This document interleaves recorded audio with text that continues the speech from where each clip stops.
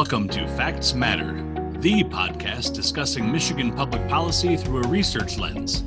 Facts Matter is brought to you by the Citizens Research Council of Michigan, a 104-year-old independent nonprofit research organization that provides unbiased information on the significant issues concerning state and local government organization and finance. Our research can be found at crcmich.org. Now, let's dive into the facts that matter. Welcome back to another edition of Facts Matter. My name is Joe Steele. Today we have Craig Thiel, Research Director for Citizens Research Council of Michigan. Craig, welcome. Yes, thanks for having me. Today we are here to talk about the schools, the public school system across the state of Michigan, and the impact the pandemic has had on the schools from an employment point of view. We know that the private industry has gone through its struggles with being shut down, certain sectors by the government. The schools really have no choice but to continue. So they've had to battle how do they go about continuing to educate students throughout the pandemic. But there's been some light shown on a problem that the schools have had with employment and turnover across the state. And this pandemic has really exacerbated that or really shown a light on that. So, Craig, you recently wrote a blog on the Citizens Research Council of Michigan website that from September of 2019 to September of 2020, Michigan had lost over 15,000 public K through 12 education jobs, which is one of the largest drops in the nation. Now we know that all of those are not teachers, but can you shed a little bit of light on what that means and what you found in this initial research? Sure. We noted back when the pandemic took hold in Michigan in the early spring, its effects on employment in the state of Michigan.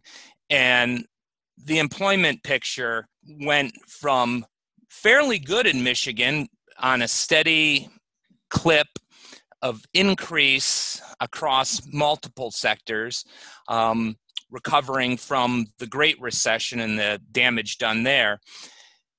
And with the onset of the pandemic, employment took a major hit, and this is across all industries in Michigan and across the country.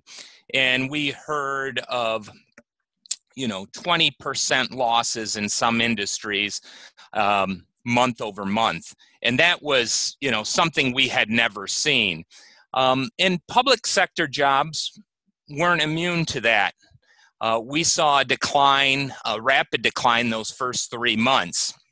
And we expected that. And as the pandemic has, developed and matured, and some of our industries and business sectors that were closed early on have opened up, the employment picture in those industries has improved, but nowhere near to the point where we're back pre-pandemic. The same story can be told about the public sector at the state and local level. And recently I looked at what has happened from a year-over-year perspective with public K through 12 education employment in Michigan. That's a sector that entails everything from teachers, bus drivers, custodians, administrators, and they weren't immune from the effects of the pandemic. So we looked at changes from September of last year, the beginning of last year's school year, to September of 2020, and we found that the state had lost about 8% of its total K through 12 employment. And that, on a national basis, was much greater than the national average. So this is not a Michigan-only problem. This is a national problem. The public sector, by and large, can't just shut down and roll up its sleeves and say, we'll come back after the pandemic. The private sector can't do that either, but when the government shuts down certain industries, the private sector has nothing else to do but to lay off people. The public sector jobs continued to have to be filled, whether it was patching holes in roads, showing up in a classroom. So we've been monitoring this public sector employment over the pandemic, and we've seen a real pronounced decline in public education jobs. So we noted that was not all teachers. You mentioned custodians, you mentioned bus drivers. I mean, with many of the schools being remote, at least in the beginning of the school year, some starting in person, then going remote, and some, the mismatch of really how school got started this year.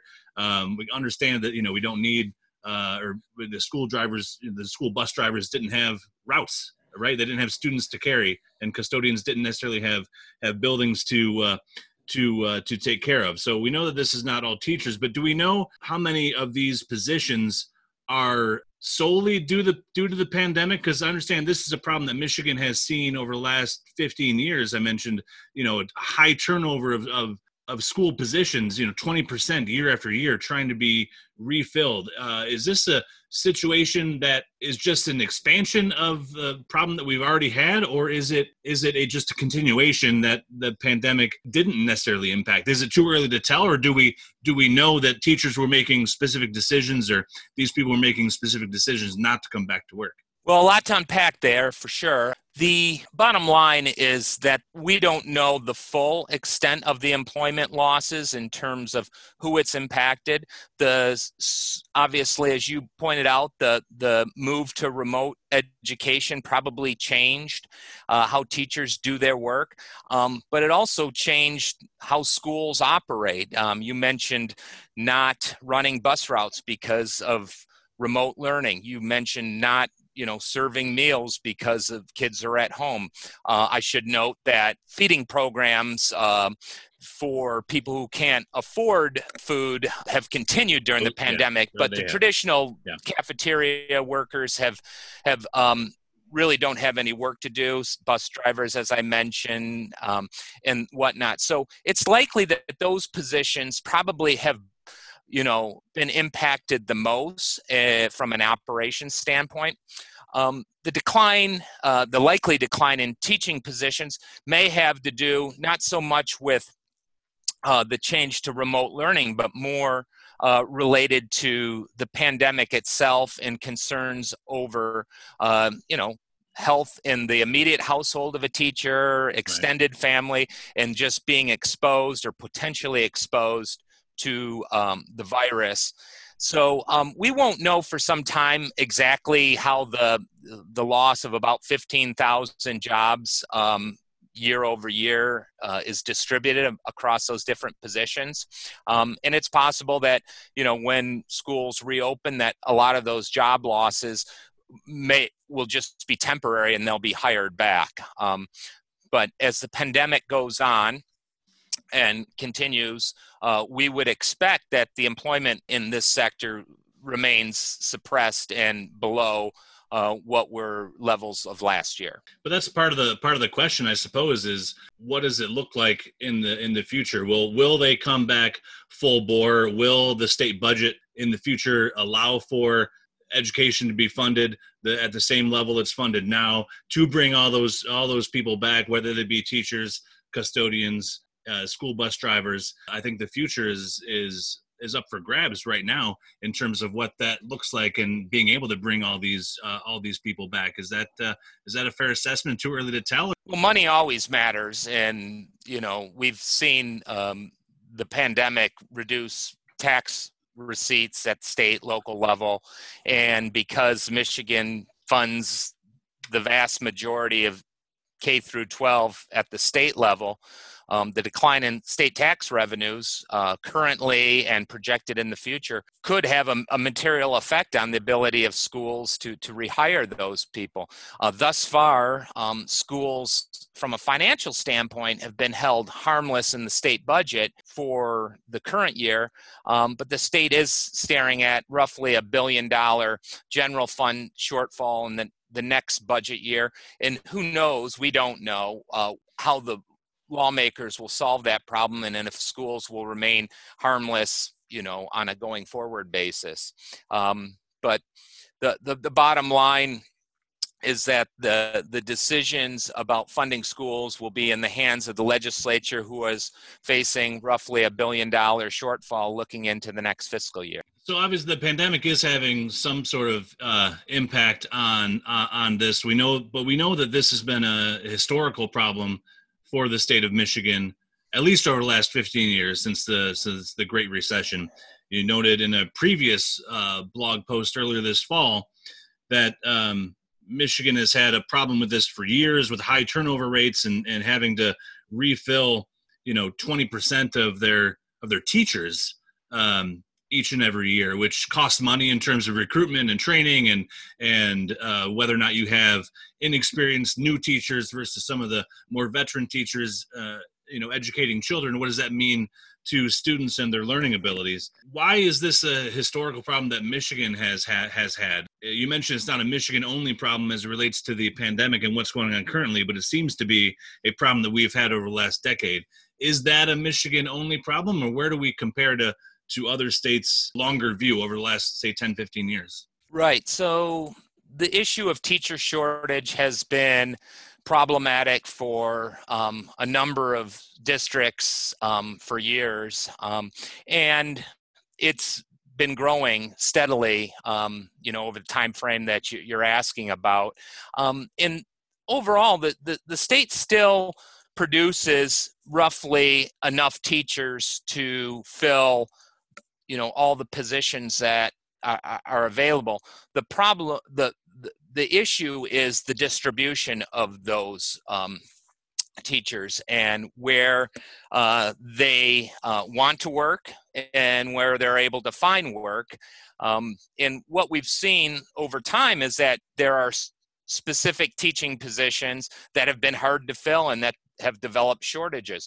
There's also been specific geographic areas of the state where it's been difficult to fill positions. So what, in effect, this pandemic has done is kind of amplified this long-term trend in, at least in the teacher profession, the shortfall of teachers, certified teachers to lead classrooms.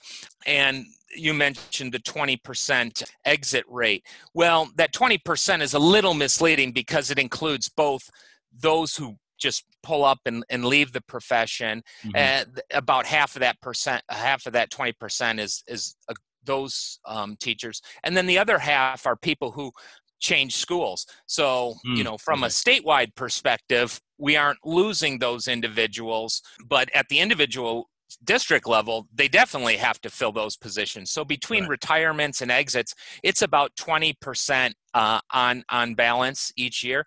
And, this is a problem the state is just now starting to get its arms around.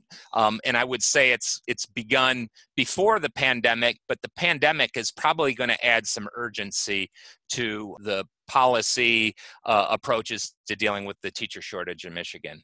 Yeah, and you mentioned in that piece that the state actually had started to take a look at some policy changes, at least on the budget level, of how do we retain teachers at their districts, right? You mentioned, we may not be losing them in the state, but we're losing them from specific districts to other districts. So all politics is local, and that really impacts a specific district, while it might not impact the statewide numbers.